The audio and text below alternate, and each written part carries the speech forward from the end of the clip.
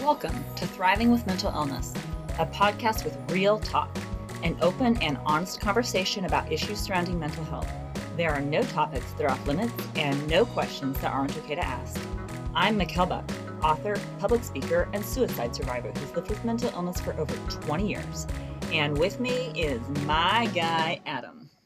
Hey guys, welcome back. We're finally back. Welcome back to me. Welcome back to you, especially. That's what I meant. To you mainly. Mikkel's been gone. She's been traveling literally the country. And gone for a couple of weeks, which is why we missed last week's episode. That's right. I missed you all very much. I'm very sorry. So do you want to share about your trip first or meme first? We'll share about the trip. It was really exciting. Okay, let's go for the trip. So I had planned to go back and visit all the older kids in Connecticut this summer. Max and Savannah and Sam were all back there working. And Savannah called a couple weeks ago and she's like, Mom, will you come visit me? So, of course, I dropped everything. And 48 hours later, I was in Connecticut with Savannah because I love her that much. So we had a great week together and did so many fun things and got to spend time and just, gosh, I love her so much. And then Sam decided that he's still trying to make the rest of his money for school. And he decided that he would be able to make more at home. So we packed him up and drove home from Connecticut with all of his stuff. Because Sam drove out there in his car. Mm-hmm. And so you flew out there. Got in Sam's car. And drove which back. Is an old car, by the way. This is a car. Like a 20-year-old. His name is Linus. He's been through literally every member of the family. And he's the car that all three kids learned to drive in. And he looks like it. He's shown a lot of love to the family and you know, not gotten a lot of love in return. Poor Linus. That's right. So went through Max, went through Sam, went through Ella. Back to Sam. And now it's back to Sam. Yep. And the thing's still going. I know. Linus has been good to our It's a family. Toyota. Shout out to Toyota. Instead of coming, because like I said, we were in Connecticut and we were driving to Arizona, which is, you know, a diagonal across the whole country. And instead of driving home, we just decided we're going to go see whatever we want. So I call you. We're like in South Carolina or something. You're like, what are you doing? And I said, we're going to Georgia. So we went down to Georgia to some peach farms. We visited family and friends along the way. It was so fun to see everybody. We went through, I don't know, like all over the country. Then we meandered back up and ate grits in Tennessee and drove all around and had barbecue in Texas. You know, I don't know if we ever would have come home, but I had some work I had to attend to. So and we're glad that you have work so that at least something gets you back home. That's right. Eventually, I would have come home to you. Yeah, I don't know how long that would have been, but... Yeah. So initially, this was supposed to be like a 3-4 day trip? Yeah. It's 2 weeks. It's turned been into 2 weeks. Full 2 weeks. But it has been so fun. Sam and I had a blast driving home. He played all of his rap songs for me. And what Sam didn't realize is I actually really love rap. And so he was playing 24kGoldn's new album. And I know some of the songs word for word. So, of course, I'm like belting out and he was blown away. So then he was super excited and he taught me all of the gang slang so that I won't embarrass myself in front of the fellas when they come over. So, you know, we went through the juice, the sauce, the drip, cap, you know, all the important words. Mm-hmm. Well. So that was exciting. So it was educational as well as fun. It was very educational. I come back more enlightened than when I left. So thank you, Sam. Well, good. A good time was had by all. Yes. And now you're back. Yes. Do you want to share a meme? Yes. We will do a meme of the week. And this happens all the time. I don't know if this happens to regular people, but regular people. regular people and the elevated ones of us who experience mental illness. I do feel like we're in a slightly higher class. Exceptional people. Or the exceptional people, yeah. This one says, cashier, how are you? Me, good. Comes back 3 hours later. I lied, Sharon, I've got depression. You obsess about things forever and ever and ever. And that think about a conversation that you had. 100% true thing. And maybe how you could have said it differently or better. Mm-hmm. And then you have to go back and correct it. I lied, Sharon, I have depression. Well, our last episode was Kendra talking about mania. Yeah. Which is something we had never addressed before, but it has gotten a lot of listens, a lot of people interested in learning about mania. So we thought we'd do a follow-up podcast today about hypomania. Yeah. Well, talking about the differences between mania and hypomania, because a lot of people may or may not recognize the symptoms. So hypomania, how would you describe that to people? Hypomania is what normal me thought that I aspired to every single day. So much energy, very little need for sleep. Your mind moves really, really quick.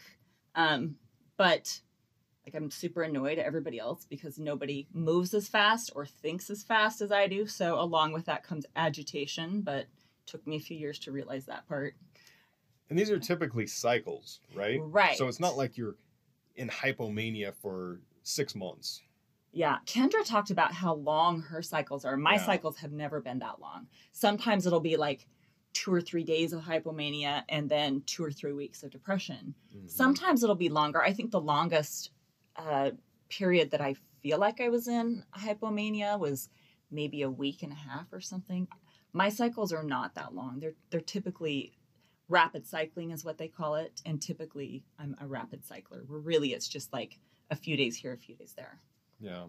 And that relates to bipolar 1 and bipolar 2, right? Right. So bipolar 2 typically experiences hypomania, which is less than the full, Kendra talked about some of the extreme and severe.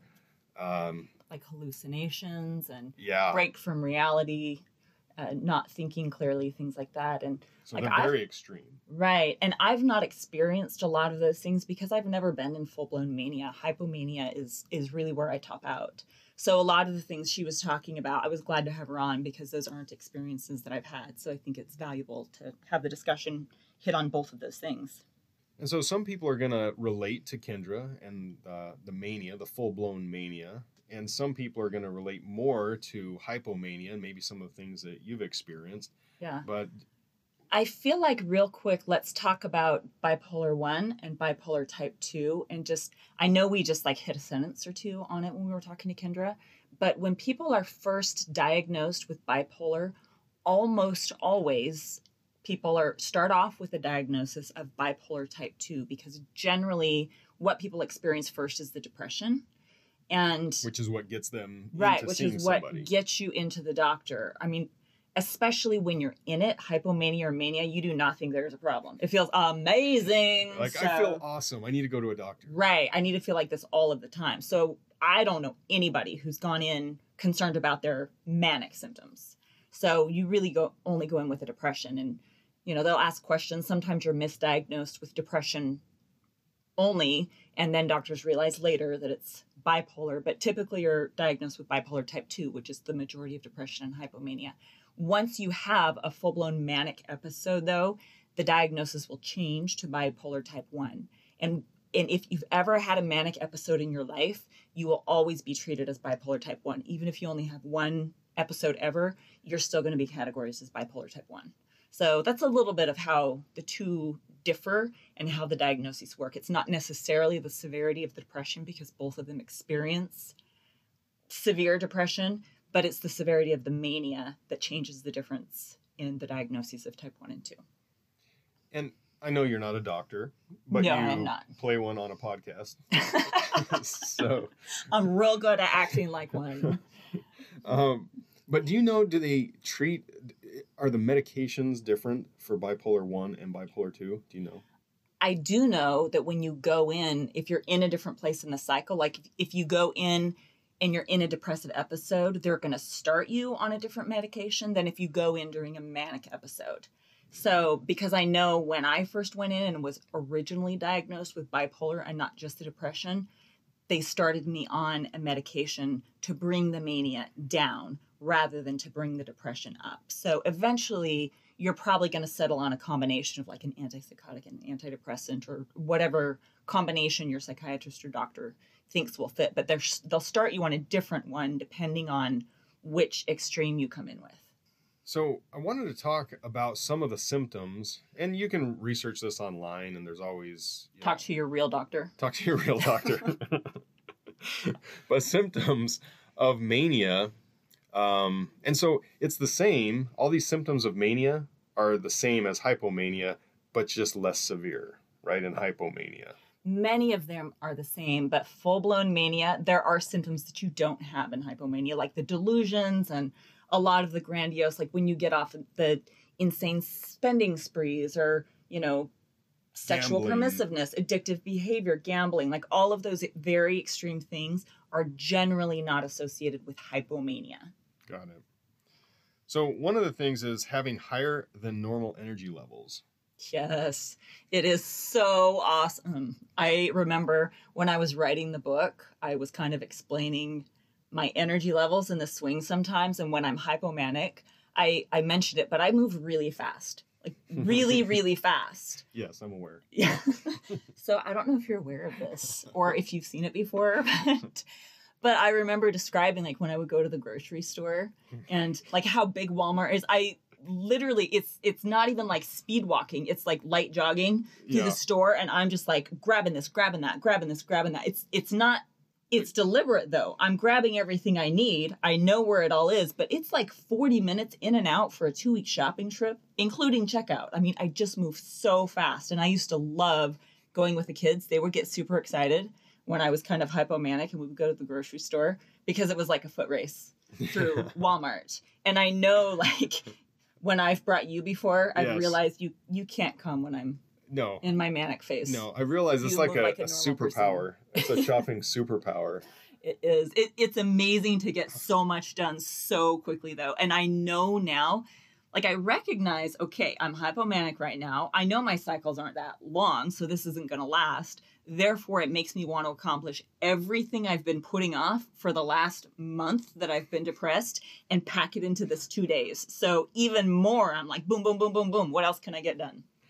But as we talked with Kendra last week, the danger is when you're in that window, you start scheduling things and doing things and making plans, and that window closes, and yet you've already got these plans made that are very difficult to follow through with. So prioritize. Do the most important things first. True. There you go. Well, another symptom is being restless or unable to sit still. Yes, that is a little bit of a problem with the focus. I feel like sometimes I have a little bit of ADD, where I'm like running up to start this, running down to start that, going into this room for this, and I'm usually doing 5 things at once.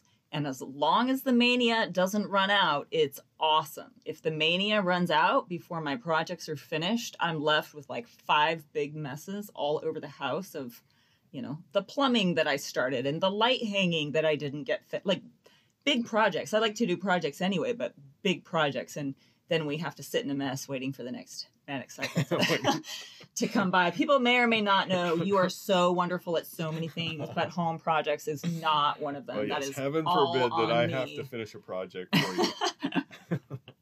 So another one is a decreased need for sleep. Have you experienced that? Oh, yeah. Definitely. I can sleep 3 hours a night, or I can go most of the night and just, like, the energy doesn't slow down because your mind doesn't slow down. And it's because your mind keeps moving so fast. And even though sometimes I feel physically tired, there's no way in the world to fall asleep. My mind moves way too fast. And so you just keep going and going and going. But it's kind of nice, honestly, to need 3 or 4 hours of sleep. You can get so much done when you have 21 hours in a day. But then we've talked about the importance of sleep. Yeah. So that's the hard part, is we know our bodies need to sleep to function appropriately. And yet you don't need it, and your body doesn't want to sleep. And so... Well, I'm talking so fondly about the mania because it does feel so amazing. But if you...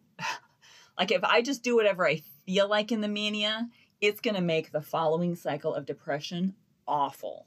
So even though there's so many things about the mania that feel so good, I have to control it. I used to do the 3 hours of sleeping. I know better now. I don't do that anymore. Even when I'm not tired, I have some other medications to help my mind slow down, and I'll take those and fall asleep, because you have to keep those cycles within a normal range or you're really going to pay for it. And I didn't used to realize the importance of not letting those cycles, play out in their full extreme.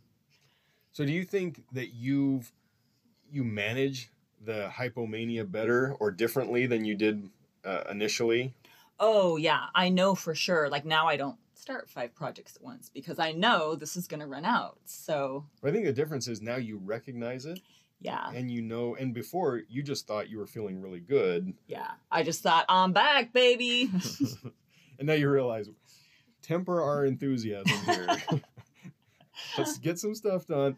Let's be responsible about it. Yeah. Well, and on purpose, even when I have lots of energy, on purpose, I'll take a little time out and lay down and read a book for a couple hours, or try to just keep the mania from like ramping up on itself, just to try to, like I said, keep it within a normal range. Like I do that to manage it now and I didn't used to. So another one is having increased self-esteem or confidence or grandiosity. I mean, that doesn't seem like a really bad thing to have an increased self-esteem or confidence or grandiosity, but... Yeah. I noticed this a lot with Ella. She's so funny, but she just is like, boom, boom, boom, I'm the greatest ever, boom! And I sent her this funny meme, and she was kind of manic at the time, and she's like, oh, don't I know it? That's exactly right. And the meme is like... me feeling all types of mania. Life didn't give me lemons. I gave lemons life. You know, I mean, it's kind of like that, where it's that just level like, of intensity. Yeah, you know. It's like super motivational speaker. Chris Farley. Being extremely talkative. Oh, did you notice? Kendra was really funny last week. After we ended the recording of the episode, she's like, I feel like I should have told everybody I'm really manic right now, and that's why I'm talking so fast. And it's funny because like that's something that both happens in both hypomania and mania. And so as she's talking, I'm like, oh, I absolutely know where Kendra's at right now because I've been there. But it is 1000% true, being extremely talkative and also talking really, really fast. Yeah. That happens to me as well.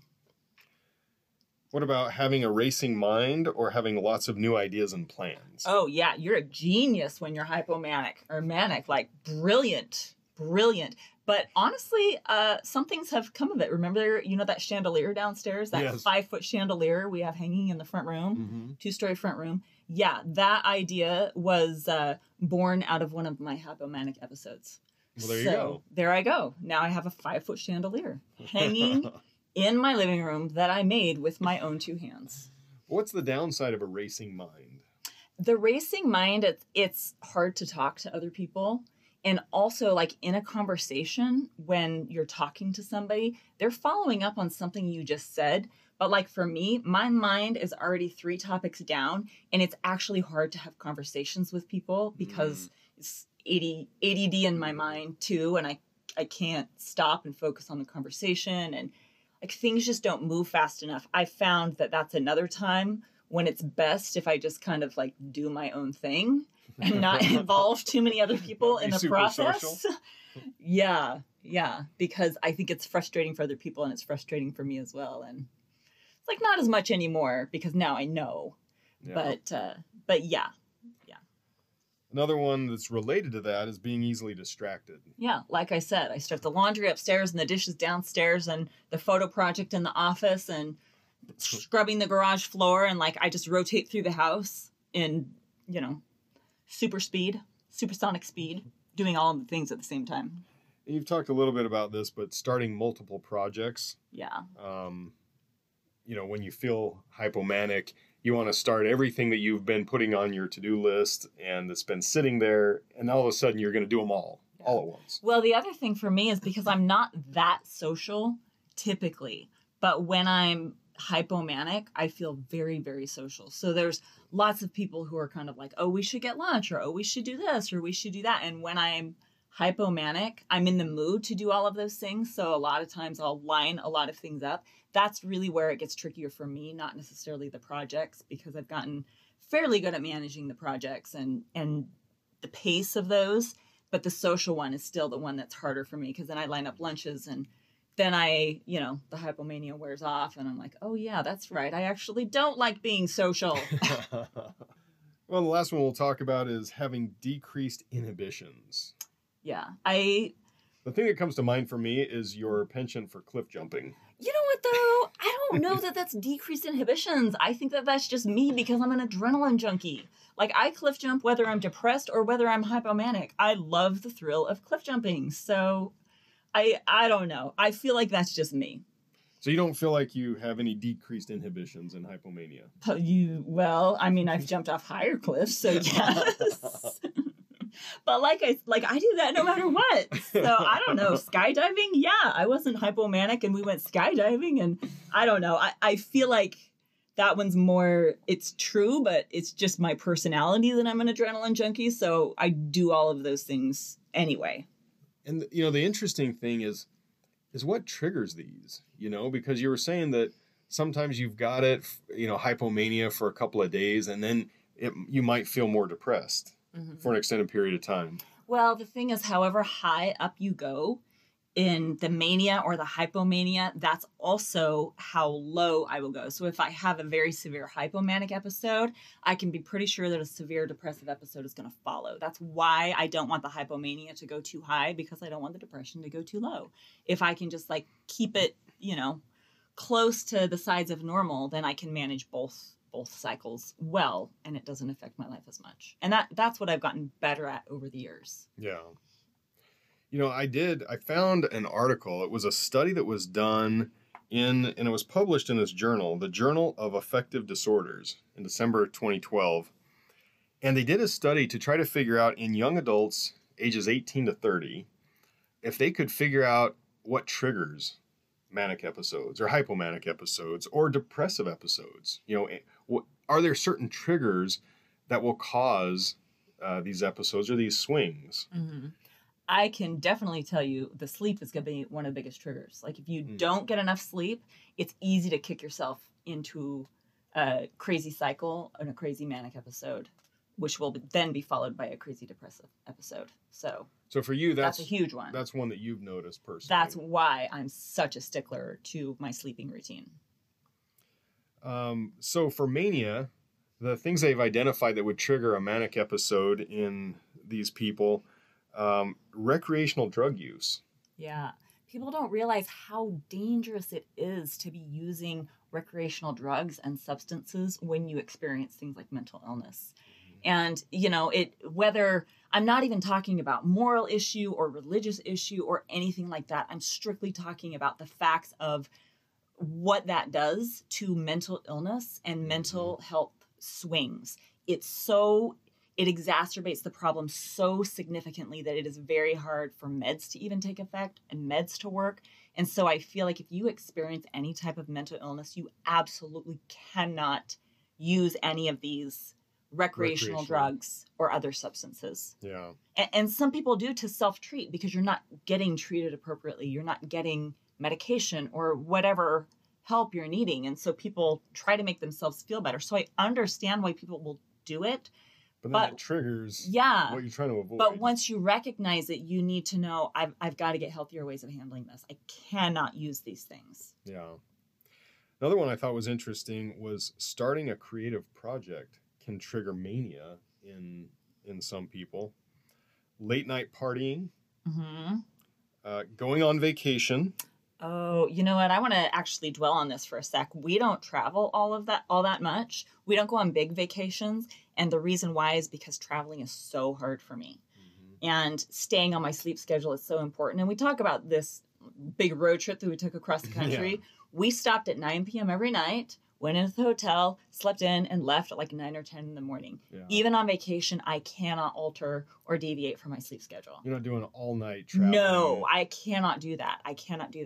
And our really good friends, Spence and Britt Holt, lived over in London for a long time. And they kept inviting us over, and I so badly wanted to go. I so badly wanted to see them and travel around Europe. But you have to be up for 36 hours straight. And in all honesty, I did not know if I would be able to recover, and that's why we didn't go. Yeah. And I know it's a missed opportunity. I don't know that we're ever going to have friends living in London again that we can go visit and they can, show us all the sites that are amazing for the locals. But I also know that, I stayed stable and I didn't get into an episode. And I remember Darlin, when she was on a few weeks back, if people remember, that was one of the things that triggered her son, is going on those big trips and being so severely off of a sleep schedule. So that's a very real thing with vacationing. Listening to loud music is something else that would trigger mania in some people. Yeah. Sam says that he uses that when he's depressed. He'll play some of his really loud music to try to get the cycle to bounce back up again. It's interesting. Going back to starting a creative project, Reminded me of Adrienne St. Clair, the episode where she talked about she was starting a new job, this big creative podcast project. And she threw herself into it. It was this huge, exciting thing, but it ultimately caused some issues. Caused her to spiral down. She hit the top and spiraled down because that's always how it works. That's what happens. And then the last one they listed, which was kind of surprising to me, is falling in love. Good thing we don't love each other anymore, huh? Young 18 to 30-year-olds can get into a manic episode or hypomanic episode when they fall in love. Yeah, I think maybe that has something to do also with why it's so much harder to control your cycles when you're going through those ages, because there's a lot. It's exciting to fall in love. It's exciting to have somebody new, and then you break up and then it's awful, and then you find someone else new and it's exciting, but I don't know. Ella, it's funny watching Ella because she's absolutely in the middle of this, dating and breaking up and dating, and you really see it in real life. You know what else I was just thinking of that a couple months ago, 6 months ago, when I was having to find a new medication, one of the medications that Dr. Schulte put me on kind of triggered some manic tendencies, like more manic than I've ever felt before.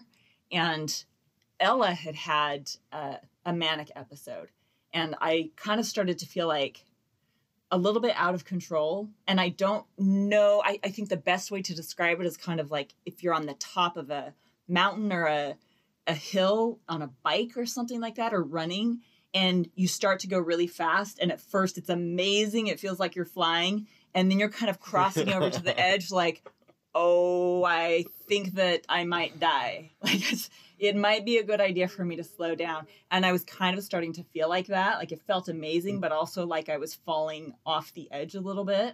And I called Ella and was kind of like, okay, I'm feeling like this and this and this. And she's like, it feels amazing, huh, Mom? I'm like, yeah, it does.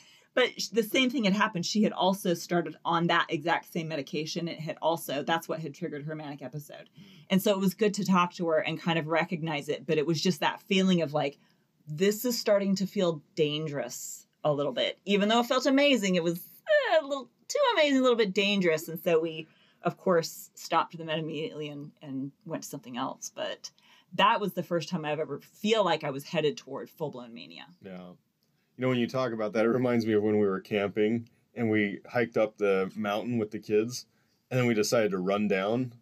And I remember experiencing that. It's like at the beginning, it's super fun. You get going fast, and about halfway down the mountain, you're like, whoa, I'm going to tumble. I'm going to wipe it. This is turning into scary, and I think I'm going to wipe out here.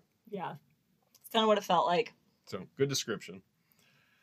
So in this study, they've also identified triggers for depressive episodes. Those were just the ones that triggered mania, but the depressive episodes were stressful life events, so a significant amount of stress, fatigue, so you're not sleeping, physical injury or illness. I feel like a lot of these things, though, just take a lot of extra energy. And to me, like, we don't necessarily talk about the energy when we're talking about the up cycles and the down cycles. We talk more about the emotion of it. But to me, it manifests in energy. So all of these things, stressful life events, it takes a lot of emotional energy to deal with those. And so then when you get depleted from your emotional energy, that to me, like, and you still have to continue on, you still have to do more. That's what plummets me into a severe depression. So that absolutely makes sense to me. And then the last one was decrease in physical exercise. So we've talked about how important exercise is, but not exercising can also trigger the depressive episodes. Yeah, it's so important to maintain schedule. Sleeping, eating, exercising.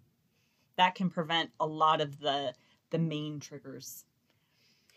So, I mean, the reason we would talk about the triggers is hopefully to educate people, but then what can you do with those triggers? I mean, hopefully you can be proactive about seeing things that come up. I think that's what I've noticed in you. You start to recognize, instead of things catching you off guard, when we're on vacation, you anticipate it. When there's a lot of stress going on, when we get around the holidays, you anticipate it. It's not unexpected, It doesn't catch us by surprise. You just have to plan for it. You just plan for it. And make sure that even through those stressful things, you're still going at a pace that you can maintain, which for me means scheduling downtime, every other day or every afternoon, whatever it is. But however much downtime I need, it has to be put into the schedule. And that's how I maintain evenness and not have the extreme cycles going through the things that can be triggers. Or even vacations. It doesn't mean you can't ever take a vacation. Mm-hmm. But I think now you think about it and go, okay, I can do this, but how do I do it? Just like what you talked about. We need to stop by 9 p.m. Mm-hmm. Whereas other people might say, let's have an all-nighter. Let's stop. And wouldn't that be fun? That's one thing that's like, we've realized we can't really travel or vacation with other people because of that. Because people are kind of like, oh no, we'll do this. Like, we'll get there at 2 a.m. It's no big deal. I'm like, so much fun. You do not understand it. This is a no. This is an absolute no. Stop at 9, pill at 9:30, bed at 10. That is how this works. You know what I mean? And if we wanted to do overseas, fortunately, like, I'm okay kicking it around at home. I'm kind of a homebody. I like to be at home. And so even though it will be fun to see all of these amazing things, like, it's not my lifelong bucket list where it is for some other people. So if it is your lifelong bucket list, figure out how to do it without making your schedule crazy. Do it on a cruise or something like that. So gradually your sleep is adjusting. Like, there's ways to do it if it's important to you. You just have to make sure you're taking into account how to not set any of these triggers off so you can enjoy what you're doing. And we always talk about the combination of medication, but also life management. Yeah. And so this kind of falls into the life management component, that you can be taking your medication, and if you're still ignoring these things, you can still have manic episodes and depressive episodes that are a lot more severe than they need to be. Well, these are all excellent points.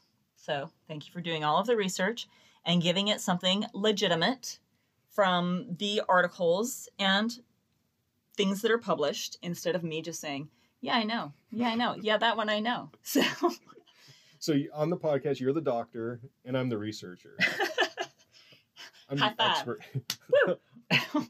I'm the academic expert. Thanks, babe. You did a great job today. Well, we're so glad all of you joined us. I'm so glad to be back with you and be back around the horn on this. And as always, if you have questions or topics that you would like to see covered, you can submit them on Instagram at Thriving with Mental Illness or on Facebook, Mikkel Buck. There are no topics or off limits and no questions that aren't okay to ask. If you like the podcast, rate it and share it with a friend. And we will see you next week. See you next week.